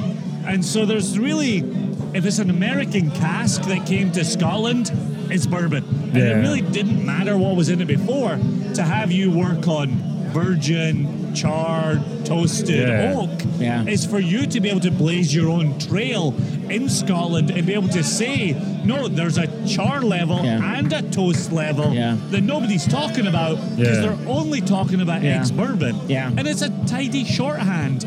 But as you're coming into this with Rassy in 2017, there's a new consumer who wants you to educate the shit out of them. And there's a consumer who wants to just drink good whiskey. Yeah. And you'll have the opportunity to pitch to both of those. And so being equipped to talk about both toast and char can make a huge difference. Yeah. Especially if you're going to champion the virgin oak. Yeah, definitely. And, well, you didn't try the tasting because you left. I did, so I tasted it. It's, I don't know if magnificent is the word, but fuck is this good. It's so expressive. I hear, my biggest fear though, is I hear horror stories of virgin casks. No. And you were saying your tasting last night. How do you know when a cask has reached its peak? Right. It's when it's deteriorating. Yeah. Right. So we're sitting there at 19 months, and I'm fucking happy. Yeah. how's it But- going to taste in 36 months? And so that- right. And I'm hoping we're still going up. But this is not a whiskey that I want to mature for longer than 3-4 years. Yeah. Because the color, the color is amazing. Yeah. But we don't care about color. We No. don't. Because, well, the next one you'll see, Yeah. it's the flavor development. If I was to mature that for 10 years, I might as well be chewing on this bench. Yeah, exactly. Like Exactly. it's one of those ones, like, and I think there is a peak. I've tasted some older whiskies. I thought, what was the point? Exactly. Like, Exactly. and it's one of those ones that's like it's I'm all for a nice balance of spirit and maturation. Yeah. And maturation does wonderful things. Like, Yeah. we know that. But I reckon this, after 4 or 5 years, is just going to be too much. In my opinion. Like chewing a And- toothpick. Yeah, exactly. And that's what I was thinking. At some point, given how much this cask is offering to the spirit, you're going to get to a point where it is you're just drinking oak. You're drinking astringency. Yeah. And so a question that I had was, and maybe you don't know the answer to this, it's starting to drizzle. It is, but there's no rain There's cloud not a above single us. fucking cloud ahead of So it's just a mist. You know, I wonder if you find yourself, whether it's you or do you do any of the blending, or just are you in charge of the distilling? We'll find out in 3 years' time if I'm doing you the find a new blending. hat. Yeah. So Sounds like you will be. You know, I wonder if you're going to find yourself using some of this as a blending component just to bring out different flavors. Yeah. Rather than Well, that's what it is. It's not. We tried the red wine, we've tried the virgin, we're moving on to the rye after. These are three components that are going to come together to play their part. Okay. Yeah. So Okay. Okay. maybe we will release a single cask Yeah. virgin, or just that, and at 4 years old it will be like, oh, that's lovely. But Yeah. the main reason we're maturing for it is that it brings that lovely woodiness, the Yeah. dry. It's also got that chew on sweet. it. It's real nice, It's yeah. chewy. Yeah. So the chewy with the fruitiness of the red wine, and then when we move on to the rye, I hope you'll agree with me. It's got that lovely spice, Yeah. and I expect pepperiness. it. These three components together, Yeah. will create Rassy whiskey. Beautiful. Which also then I can then say this is a special release, that's a special release, Yes. that's a special release. Yes. Because I just want to play around. I just want to throw stuff out there and see what's going on. But I think again we're back to those, and I might be a little simplistic in making this binary, where there are those, and this is how Joshua and I operate, who I only think in terms of single casks. So when you pour a single cask red wine, single cask virgin oak, and single cask rye, I'm only thinking about how those sell, how those taste, how I would pitch those to people. And then there's the consumer who walks Yeah. in and says, "Where's my Rassy?" Non-age Exactly. statement. You know, for Well, me, I it's mean- the Coleman Mackerby. Yeah. Right? Coleman Yeah. Mackerby is a 5 years old, drop yeah. dead, gorgeous whiskey. Lovely. That just tastes fantastic. You don't need the details around it. You, on the Rassy side of the business, you just want to put something tasty into a bottle. Exactly. And I'm all for single casks because I absolutely love them. And as you were saying last night when someone said, like, what do you do? I think that was the simplistic question, wasn't it? What do you actually do? But Yeah, we just buy a cask, put a to label me, like, on it and sell it. one of my favorite single casks is it's a Gordon MacPhail Bunnahabhain 8-year-old, heavily peated. All right. And I love Bunnahabhain 12, the 18, the 25. 25 is perfection. Don't Yeah. drink it that often, obviously. You don't make that much on Rassy. Yeah, but that's gonna be your fifth hour of excitement. but it's yeah. but when I tried that 8-year-old peated variety, I was like, this is amazing. I love single casks. Yeah. And if you were to try a single cask red wine, it's like, whoa, that's different. But it's not what Bunnahabhain's known for. Yes. Bunnahabhain is a brand. Yes. Clynelish 23 and Clynelish 9 we tried from you guys earlier. Mm-hmm. they were completely different whiskies, but Clynelish is known for their 14-year-old, and Yes. that's Yeah, why right. people keep buying. Exactly. Yeah. Like, you're the niche market, and we're keeping up with the whole consumers. Like, we Yeah. want And that's why- we want consistency. And that's exactly. Yeah, and that's why exactly. if I could give you one piece of business advice, is I would say establish Rassi as your brand and sell your single casks to very good friends Yes. who will Yes. market them seriously in America and the United Kingdom and Europe and really do well by you. Yeah, and that's the beauty of it. Like, maybe not selling to you guys, or maybe Wow. Ouch, burn! Oh, I liked him up until that moment. no, I wish. Like, please buy a cask. Then people will believe it's good. It's a podcast. They're not tasting. I don't know. But yeah, it's the beauty of it. We have so much, and like, creating our core range is going to be the challenge. Yes. It's interesting. But Yeah. if we can play around with because that's free samples we've got in front of us, but then we've got the peated and unpeated versions. I've also got a few other casks sitting in there in the warehouse. We never know what's going to happen with them. I don't know if I can tell people, Alistair. Let me know if you need to edit it. Yeah. But no, we're going to buy some. We're wanting. I'm trying to get a trip to Jerez. Basically, I want to buy some sherry casks. nice. Yeah. So we won't buy them until they've sent me. Yep. Basically, I keep hinting. But yeah, and Portwood. I want port. I want all these sherries. I want interesting casks. Like, Yeah. I just want to fill them all. Like, it's- But let me say this, and this isn't meant to sound derivative. When I listen to you talk about Rassi, you sound like Anthony Wills talking about Kilchoman, because the things that Anthony loved about the wine industry, he brought to Kilchoman and put port and Madeira and rum Sauterne, yeah. and Bordeaux and maybe Grand Cru, And Sauterne. right? Yeah. I was just drinking the Madeira earlier. It's bloody lovely. And so I don't think it's I don't think it's to the negative for Rassi to have a mindset that echoes Kilchoman. I think Kilchoman has done amazing work, absolutely amazing, and I really mean it to you as If a great someone wants to compare our distillery to Kilchoman, I will take that nothing but a compliment, Right. because Right. I think, yeah, and that's exactly how it's intended. Yeah. Yeah. But I also think the strengths of what they have done with playing around with wine, playing around with peat, Yeah. and we just interviewed Anthony, who was on an episode a few episodes ago, where they're now playing around with yeast as well and exploring Yeah. what flavors bring to the distillery. Exactly. So, like, our first yeast experiment was some champagne yeast. Oh, nice. Now, that has been developed to ferment grape sugars, fructose, sucrose, not maltose. yeah. I'll just tell you right now, guys, I'm fine with it. I've had a few drams. Fermentation was shite. Oh, interesting. Was it- you Was didn't not like it? enough sugar in Yeah, it? yield Was it a was yield awful. issue?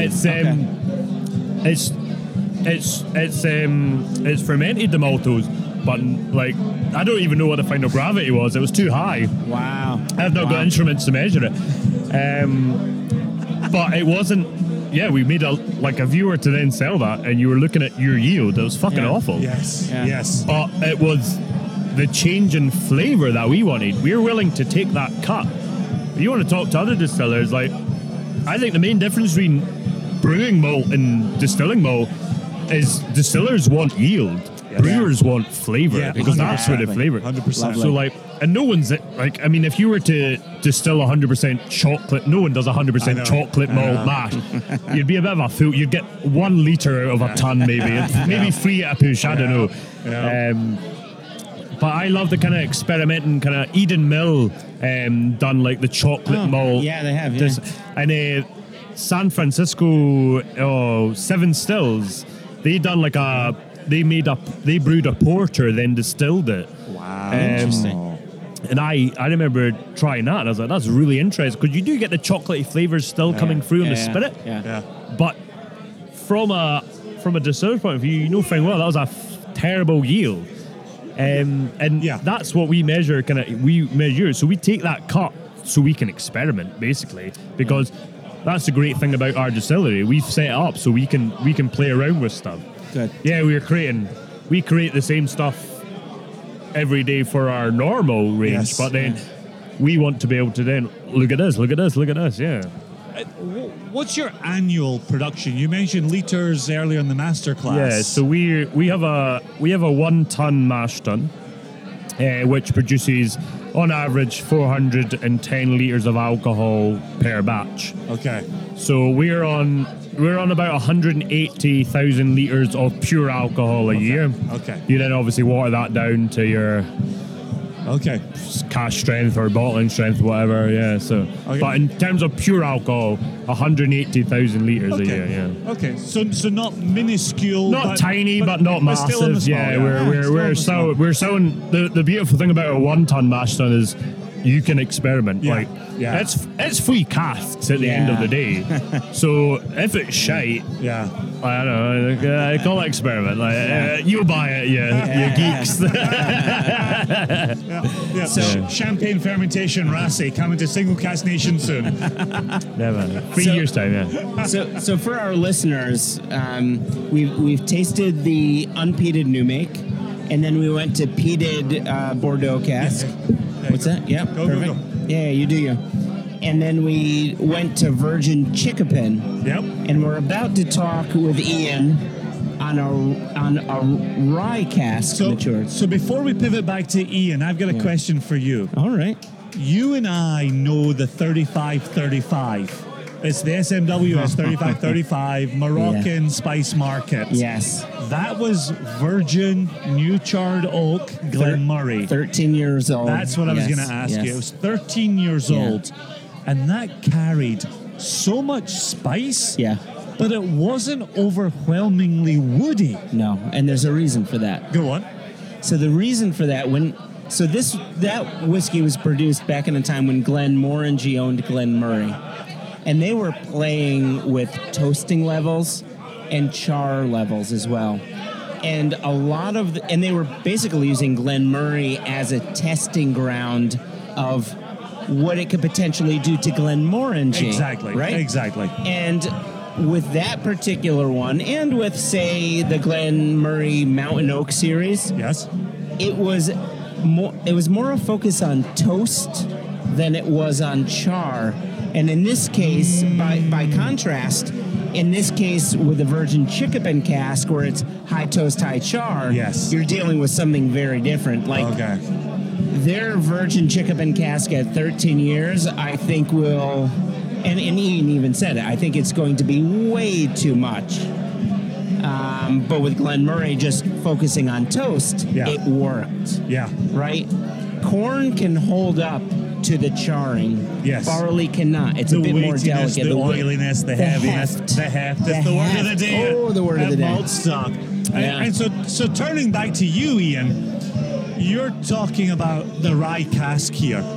And so this is, again, unpeated Rassy and rye? No, it's peated. Okay. Yeah. So, This is crazy. so pause for a second. So the red wine was peated, the rye cask is peated. Was the Virgin Chickapin peated? Yeah. Jesus Christ. Okay. That is. I say we're subtle. Yeah. Say, you keep on saying, "Ooh, you guys, 2011, you're so experienced. We can't discern peat." So you were I saying feel like I need to speak to my maltster and make our barley peat here. so all three But of these cask also samples, remember, you're drinking young cask strength. That's a stuff. very good- So higher alcohol, the higher alcohol, Yeah. and the spiritiness is this. Yes. This peatiness will come out when it's diluted, when it's mature enough. Heat Yeah. presents itself Yeah. later on. Yeah. Yeah. So then, no, that makes a good. But then good you sense. were also saying you've started to take the cut Yeah. at a lower point as well. So the lighter Yeah. molecules. So this is the kind of the first running of the peated stuff. So it is a bit more subtle. Yeah. It's There not- you go. Okay, that's perfect. That's good to establish. Yeah. So, again, being the honest American that I am, the rye cask is my favorite out of the three. Oh, is it? I loved the red wine cask because it ticked the box. The tiny boxes that I have for red wine, it ticked them. The I'm virgin. glad we're in that 5% for you. Yeah, you are. And the virgin Chickapin, I think, would be something that any bourbon lover would like, because bourbon lovers tend to like that heavy oak going on. Yeah, we're good. But this rye cask, for me, I think framed the beauty of your new make spirit. It's not getting in the way of the new make spirit. It's just saying, in a way, it's putting it on a pedestal and just framing it with that subtle oak going on. There's light, spicy flavors, a little bit of vanilla, subtle coconut. It's just, I like that it's not getting in the way of the new make. Yeah. And I think with the sample you tried today, this one is the one you notice is young. I mean, it's the oldest by a few months, but like, well, yeah, we're talking 2 months old. But I mean, it is the oldest, but Yeah. it's the one that I notice is still needing a wee bit of time. It's Without nice. a doubt. I love you can still taste the new make, and the spice that comes along with it is great. But the other two, you had someone earlier say I would not have guessed 20 months for the red wine. Yes. And I'm like, yeah, I get that. Yes. It's quite developed. This one, I would guess young. Yeah. And I love it. It's great. Yeah. Funnily enough, when I've given folk samples of casks, the rye is normally the least favourite. Interesting. Our marketing social media guy, he loves the rye stuff the most, but it's the one that's not talked about the most, because everyone's like, oh, the red wine, the virgin, it's amazing. I love the rye. Yeah. I like rye whiskey. Right? So, Exactly. I mean, but I know rye whiskey is a hit or a miss. Like, some people hate it, some people love it. But for me, I'm very much a spirit guy. I like it when casks don't get too much in the way of the distillery's DNA. 100%. I like to understand what the distillery is doing. This is why I love tasting different new makes, is you're tasting DNA, and I think that's a very special thing. Obviously, it's lovely to see how that spirit works in a plethora of casks, but what this rye is doing, obviously, yes, it's my favorite of the three. Obviously, I know it needs time, but I think that it's so beautifully balanced, and I can see the potential of it. And now, this is completely... I don't want to sound professional, because I can see, but can I blend you Yes. Yes. to show what's, Oh my what's going to goodness. happen? Fuck This and has yes. never happened on the podcast. This has never happened. Wash it back Cheers. Yeah. Oh my gosh. This is very exciting. This is very I'm cool. going to just use my glass. Before we taste the blend, so one of the interesting things that I found about your tasting earlier that unfortunately we had to leave is you came, because you don't have whiskey yet, you came with samples. And I think that's the thing that excited me the most. And I'm wondering if you're thinking to Ian Robertson 10 years from now, do you think you'll look back fondly on the times when you just said, it's not whiskey yet, all we have are samples? Like, what do you how do you think you'll look back on your time? Yeah, it's a funny one. I have a lot of friends in the whiskey industry through my course alone. That our course was a lot of brewers. So like one of my best mates in Norway, he's brewing beer, so he's like drinking it straight away. And I was down in Edinburgh in August. And his beer was in a bar I was in. I was like, holy shit, man, like, your beer's here. And he was like, oh yeah, what's the big deal? Like, that's, and I was just like, dude, for me, it's like, oh, and that was the beauty of the gin, I suppose, because like, I'm a whiskey distiller, but we made a gin. And I'm proud of the gin. It tastes nice. I'm a whiskey drinker over a gin and tonic, but yeah, like, I like a gin and tonic every now and again. But having a product that I can be like, this is mine, that was like, that's cool. So, and I know very well, because I was interested enough in the gin, But I know fine well that feeling that I had when our gin was released is going to be like 100 times bigger when the whiskey's released. Yes. We keep talking about hardwood, like it's that fucking day. Like I don't know what I'm gonna do. Like I can't even describe how I feel thinking about that day. It's just gonna be. Are you going to do a 3-year-old? Are you Yeah. going? So you are. Okay. So I don't know. 3 is a long wait when you're you're a patient man when you're a It's distiller. like watching water boil. So we're gonna do our inaugural release, Lovely. which is going to be 2 years in first fill bourbon. We said bourbon, but it's Jack Daniels, I suppose. I was so going yeah. to say, yes. There's no first fill bourbon sample on No, the I table. didn't bring it with me. Technically So bourbon. Technically bourbon. we filled 140 Jack Daniels bourbons, 70 of them with unpeated, 70 of them with heavily peated. All right. We sold some of them. Oh. We kept some of them back. We had a membership when we first opened. We have 200 okay. members, so they've got 10 of those casks kind of Yeah. set aside. okay. Yeah. So they're going to get the 3, the 4, the 5, the 6, the 7. Yeah. So like all filled within the same 2 days kind of thing. That's that's but yeah, our first inaugural release is going to be 2-year bourbon matured and 1-year Bordeaux red wine finish. All right. Do you call it a finish when it's a third of its life? I don't know. Like, We have had this conversation on the podcast. Yeah. We have looked at the SWA rules, and there's nothing to distinguish between finish, double maturation. Obviously, full maturation you talked about earlier Yeah. is governed by a particular term, but finish and double maturation are really kind of open to interpretation. so yeah. So 2 years bourbon, 1 year red wine Yeah. Bordeaux. Yeah. That will be our inaugural release. It's 40 casks that we've selected for that, and then it will be until we've got all of the rye, the virgin, the red wine, the peated and the unpeated all laid down until the core range can be released. right. Until we say this is what Rossi will be. So I have to say Did it work? that the blend that you laid down for us, Yeah. even Yeah, just let's talk about eyeballing it and So this on makes the or breaks fly. my master blender career. I don't know. Like, I love the very scientific way in which you blended this. A little bit well, of this, a the little trick bit is of that. close your left. Well, I'm right eye, so I close my left eye. And I just, 1 second, 2 seconds, 3 seconds.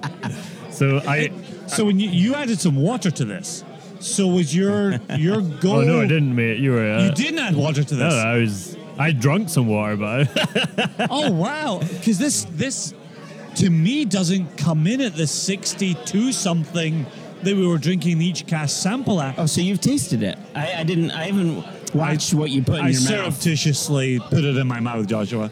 I love how I blended so much that I've ended up with a fucking massive. I'm happy to take a little bit from you. Yeah. So this is my So yeah, what's the ratio here? unprofessional looking at the glass, Is this what working they out. teach at Harriet? No, they What? don't No, at they all. don't. No. Harriet what? Harry Yeah, what? What? So that's my bartender days coming in here when I can pretend I know what 25 I mil was is. wondering why you brought the vermouth out, but now it makes sense. Now it makes sense. You shook it over Shaken, not ice. stirred.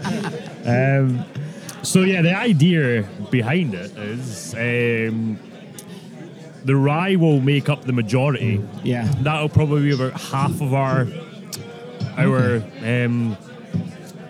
I hate saying blend because then folk are like blended whiskey. Marriage. Marriage. So okay, so you want your spirit to Yeah. shine through a little bit. Okay, good. So the rye is going to be half of it. Yeah. all right. And then the red wine will be.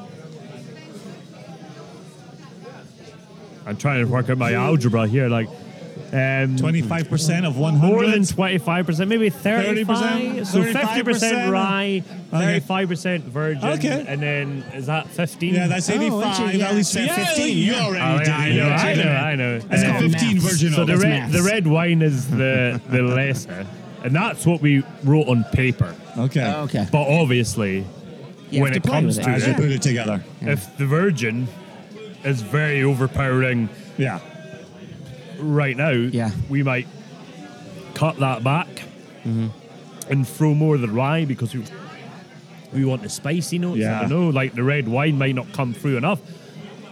So this is a very, very rough idea No. of what Rossi might be. But then I imagine the Rossi brand, vatting, the single malt. It's a single malt through and through. Will it be, I don't imagine a natural cask strength.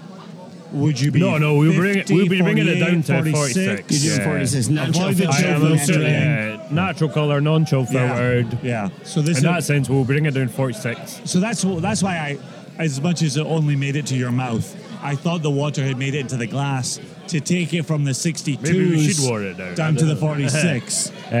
That's a very good point because Yeah, I just sipped this. This is not drinking like 62 It's something. not in the slightest. No, not at all. Not in the slightest. Could you add a wee splash of water, just a drop or so? And I think, I've got some water here. I think part of that is that texture that we get back to with the new make. Can you pour? Because I'm talking. Sir? Do you hear the way he talks to me, Ian? I know. That's how he talks to me. You're a foreigner in my country. Fuck this guy. I'm looking for a new business partner. One of We the know why you were brought along, just to Yeah. do as he says. Just like- the fucking work monkey Do as around I say, here. not as I do. But the interesting thing Would that that I be found, 46? Is that 46? You're the professional bartender. That's well, not it's, fucking it's 46. 62, so I feel like you want to. I feel like you want to add that whole cap. Yeah. Nah, don't do the whole cap. Stop. There you go. Stop. There you go. Stop. There you go. Perfect. So You are. Nothing has been measured. I think Everything is rough. one of the things about alcohol, especially high alcohol products, is that oil usually follows. And just as I said before, I found one of the most striking things about your new make was that texture. And I found it through these various cask samples, and without diluting it, I was just listening. I just assumed Jason was right when he said you added water to this because it's drinking Yeah, less than 62, but it's because it's got wonderful texture to it. Yeah. I also assumed I was right. And it's the first time for me trying it, obviously, because All right. we've just done it right now. Thank you. I blended it down. Oh, Is this your first time ever just No, we blended it down at a distillery. Okay. And we watered it down to 46. That's what we want to bottle it. But that was 6 months ago when it was younger. So Okay. And? adding water is doing well. Yeah, it takes the water nicely, doesn't it? Yeah, it's taking the water nicely. I think it brings out some of the spice Yeah. from the rye cask, which is It's- really nice. I think if I talk about the firmness that I got on the red wine cask, single cask, I get a roundness on the blend with a Nice. little bit of the Yeah, water added nice. to it. And we're getting a lot of spice on Yeah. as it starts. Yeah. And then it finishes and it just, it kind of, it's hits you and then just disappears. And Yes. And then just in the finish, that fruitiness kicks in for me, which I really Can't wait like. till this is old enough. So It's so fucking exciting. This has been brilliant. This This has is a been brilliant. podcast exclusive. Yeah, I'm showing 4 Hour Wood right now. So I've got a question that just popped into my mind. Let me make sure I word this Do you know properly. the question though? I think he's still thinking of it. So, years ago, talking with the folks from Aaron, right? They built in '95, and when they looked to build their stills, the distillery manager at the time, who was no longer the distillery manager, had an affection for older Macallans. And they said, you know what, we would really like to incorporate a Macallan-ness to our whiskeys. And I wonder, as when you're working with your wash, when you're working with your distillate, when you're working with your spirit, are there any distilleries that inspire you to help design your soon-to-be whiskeys? Well, again, it's a bit funny that you mentioned Aaron because I fucking love Right? They're fucking great. And rightly so, sir. And rightly so, yeah. and they're sherry port I know. finishy. Oh, I know, gorgeous, fucking gorgeous, absolutely lovely. Yeah. I've got a 14. I'm sure it's 14-year-old port cask finish Arran, standard kind of release. Like you can find it for, I think it's 40-50 quid a bottle. Yeah. I absolutely love it, and because I've always been a bit of a fun boy towards Arran. I always Yeah. Yeah. and then I met Andy. Their Hogan? brand ambassador, Andy Bell. Yeah, Oh, Andy yeah. Bell. I'm sorry. Yeah, Yeah, I you're was thinking thinking Hogan. back in the day. Yeah, I'm so we- old. Bell. I'm So old. we were just at like whiskey, Edinburgh Whiskey Fringe Oh, right, that yeah. Roy Moore would do. Chris Hoban is great for trying to get me down for festivals because I'm just sitting there making the whiskey, Yeah. but he's always like, get Ian down, like, because he knows I love it. Like, I love chatting shite. And I'm just sitting at whiskey festivals, pouring whiskey, just chatting shite. You know? He knows I enjoy it, so he's always Yeah, like, and that's yeah. the reason I'm at Maltstock. There you was Chris was like, Ian should come to Maltstock. Yeah, you're in the right place. So And they glad were you like- did. Yeah. Yeah, Ian should go to Maltstock. I'm like, yes. And then my fiance's like, we're getting married in a month. You need to do this. Oh, right. And I'm just like, I'll be in the Netherlands, baby. and I'm like, sorry. And I can't plan the wedding. I'll be away if I- That's when you say to your fiance, "You do you." No, you don't. You never say that to your fiance. Never. So when's the wedding date in October? Yeah, when's the wedding date? 4th of October. Okay, I'm October 22, by the way. Okay. gosh. And we're actually getting married at the distillery. That's brilliant. Okay. Yeah. So the Is she- beautiful is she a thing. Raasay native? She is. She's a local. Gosh. Right. She's one of the 161 people. I Whatever mean, the I number don't, is. I don't want to know how. I don't want to get too soppy, and I don't want her to have Come too on. much. How she has so much power over me. But by God, moving up to a small island and meeting her, Yeah. landed on my feet. I think is There you go. That's a Yeah. toast Cheers to to that. that. Cheers to you. that. Cheers What's her to you. name? Fiona. Fiona. Cheers to Ian Fiona. and Fiona. Yeah. Yeah, cheers. Happy marriage on October 4th. And I was, the dinner and all that, the dance will be served at the community hall. Yep. But the ceremony is going to be at the distillery. And I was like, fuck off, that's my work. But, I mean, Of all the places to work. you need to come up and visit. It is beautiful. It is, and I'll always say, the best view of any distillery in Scotland. It is an amazing location. And I was like, well, I'm not getting married next to the still, Yeah. so it's fine. I'll get married there. And yeah. That's I can't believe it's a fucking month away. I'm getting nervous talking about it. And so for our listeners, Ian just ran. Yeah. For the faster than Usain Bolt. So, how does one get to Raasay? How do you get to the Isle of Raasay? Yeah, so I mean 75,000 of you have been to Talisker, so you know where Skye is. We're just a 25-minute ferry ride off of Skye. And then if anyone's been to Isla or Orkney, Yep. you know the Yeah. horrors of ferry travel. Yep. Raasay ferry leaves every hour. Just rock up Oh, and nice. walk on. All right. Oh, nice. Drive From on. Skye. It has to go from Skye? Yeah, but Okay. Skye's the mainland. There's a bridge Yeah, now. yeah, yeah. Well, There's a we bridge, don't talk about yeah. the bridge. Yeah, That's no, no. controversial. Easy. But yeah, like when I went to Isla, show up an hour and a half in advance and book 6 months in advance. Yeah, no, I know. Oh, like, want it? Yep. Orkney as well. Like, no, we literally, like, the ferry leaves at 1. Yeah. You show up at 2 minutes to 1. Okay. I've, because I know the boys who work on the ferry, Fwa, fwa, fwa. I've texted them, it's like, I'm running 5 minutes late, just hold the ferry for me. They look after the locals. If you want to yeah. share that number, Ian. Yeah. So the biggest question is, I mean, here you are. You're on. Maybe it's not the biggest question, but here you are. You're on the Isle of Raasay. A year and 9 months from now, there's a little wee Robertson coming. Oh. Do you have to hop the ferry and go to Isle of Skye? I mean, Or Inverness, I would Just imagine. like, think, how do you sort that? Your Well- poor wife, future wife Fiona. How does she sort this? I'm going to assume because Fiona was born in Inverness. There you go. So I'm assuming. Okay. Yeah. I mean, across that bridge when it comes, or not the bridge, the ferry, I suppose. But He's yeah, like 45-year-old Joshua with 2 children who are 13 and 10. I'm not there yet. You're I'm not not there, there you're yet. not there, you're I'm not 20. there No, yet. Yeah, he 28, says, Joshua, 28. I know, don't on the look it. brakes. And Jason doesn't look 44. I don't look 60. That's what I could keep in my favor. So I'm only 45. So, It's been terrific. hold on.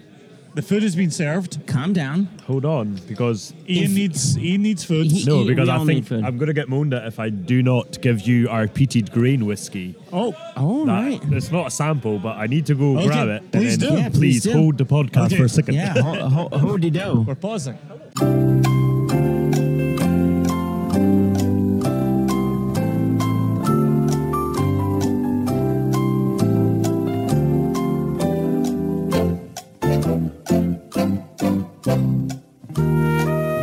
This is your own grain whiskey that you're pouring right now? No. So I feel I need to talk Grain of about truth, our I like other company, other side of our company.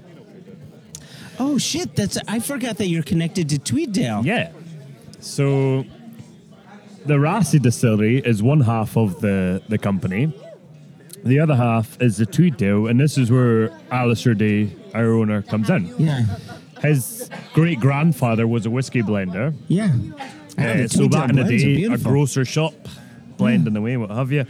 So that's how Alistair kind of started. The Tweeddale was blending his great grandfather's recipes. Ah, okay. But this, what Alistair done, was, I mean, I think, unless someone wants to argue with us, I want to say Scotland's first peated grain whiskey. So this is peated This is peated grain whiskey. peated malted barley So grain. 50% wheat. Okay.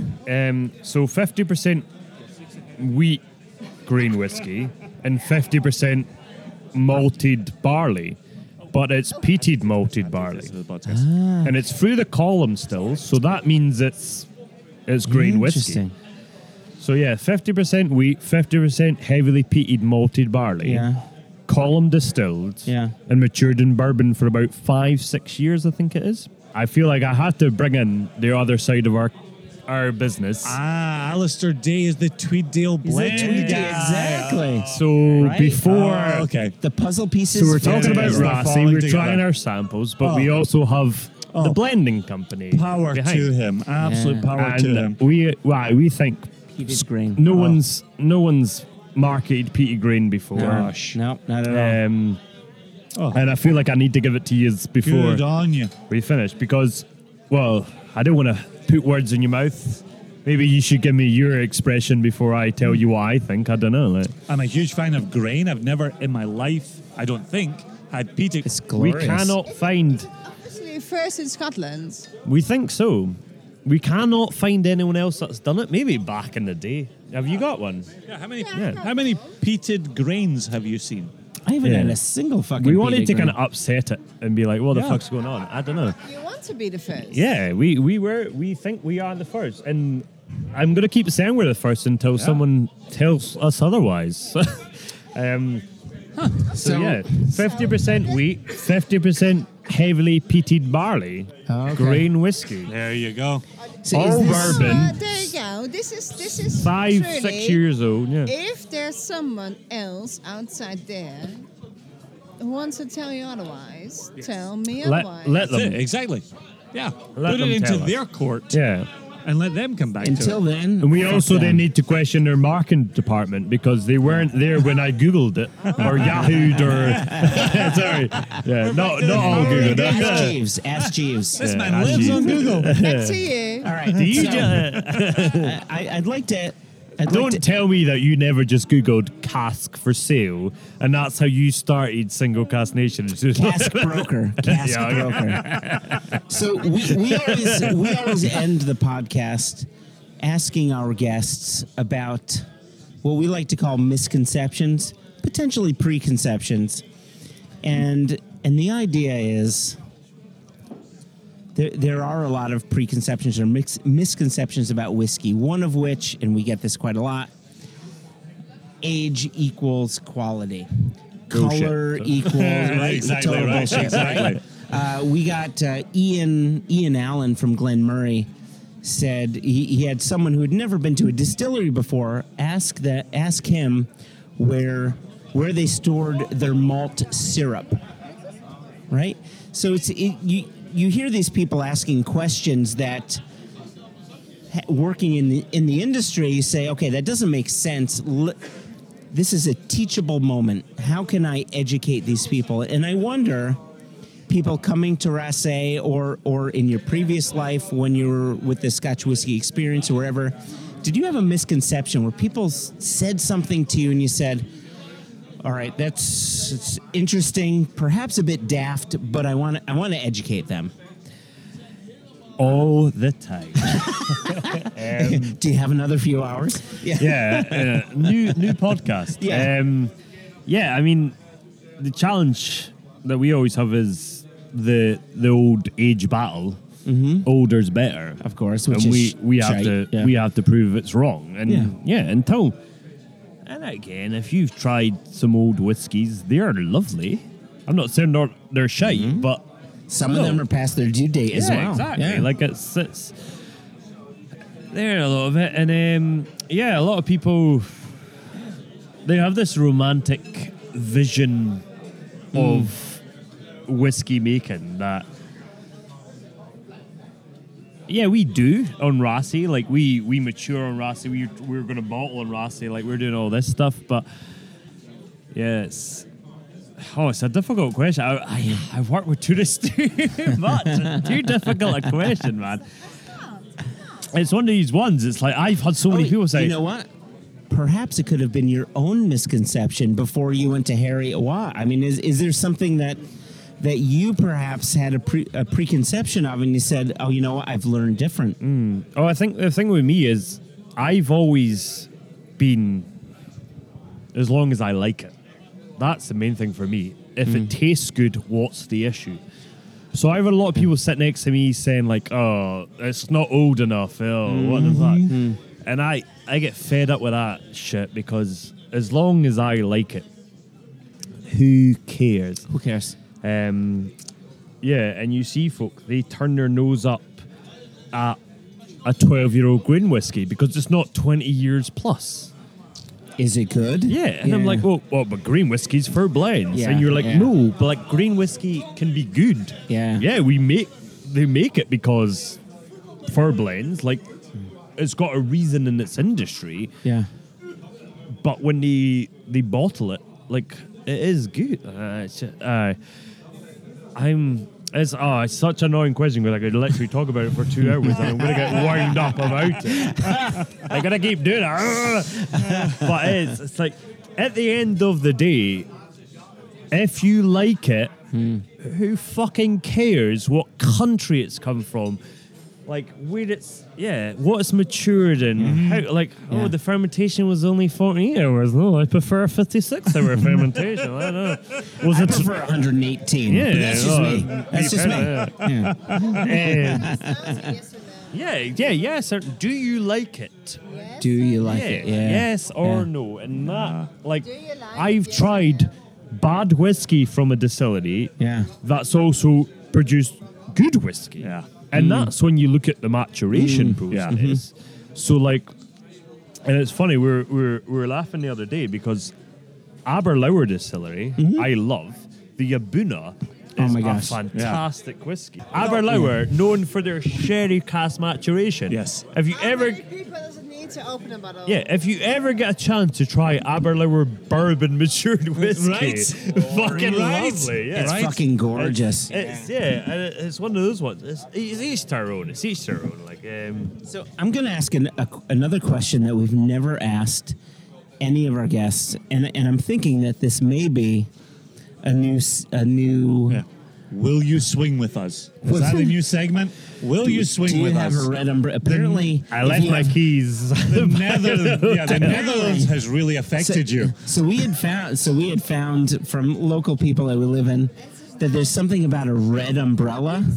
If you have a big red umbrella, that you could be swingers. Okay. I'm not asking if you're a swinger. This is what I'm asking you. I mean, You're a He's swinger? not even don't married have an yet. umbrella. Married yet. Does Fiona know how much of a swinger you are? No. That's not making the final. That's how we met. She's like, I don't like this partner. Ian, I like your beard. It's majestic. No. So my question to you is, what's your favorite joke? Tell My me your favorite joke. joke? Yes. I don't want to ruin my own wedding speech, but I've started working on it. Obviously, it's next month, and I stand up and I say it's obviously a very emotional day. Even the cakes and tears. Even the cakes and He's not married. He's not yet had children, and he's telling dad jokes in his wedding speech. This is magnificent. Cheers. Yes. That is brilliant. Cheers, Ian. Cheers. I mean, Cheers. I'm gonna marry her for other reasons, but the main reason I'm getting married is to tell that joke. That's Over here for other reasons. Other reasons, but yeah, I just want to tell that joke. Really. Yeah. Oh my goodness, the That's cake what- is wow. in tears. Thank you so much for a sitting million down. thank That's yous. really Yeah, that That has appreciate been it. an absolute pleasure, and I'm glad you enjoyed our drams. Oh, very much so. Yeah. Cheers, Ian. Thanks a million for your time. There goes the bottle. My pleasure. Cheers. My pleasure, guys. Thank you. Wonderful. Thank you.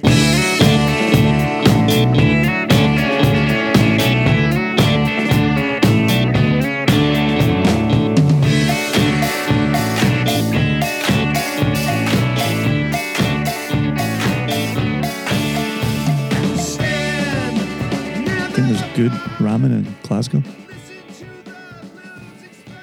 Is Wagamama ramen any good? Never had it. Should give it a go. I had ramen yesterday that was terrible. Where did it scale on the Jersey City? So it was better than the Sweaty Jersey feet. City one, but the tofu in it tasted weird, like burnt plasticky, Oh no. and they put like I've a- kale in it, like fresh baby kale leaves, which just didn't work. That's tough. I could have seen that working. I could have seen that working as a concept. And cold tomato, like cold grape tomatoes in there. Where the fuck were you? I was in Whole Foods?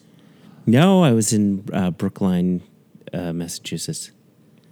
Good God. Yeah, What a fucking abortion. it was an abortion. Okay. Okay, go for it. Okay.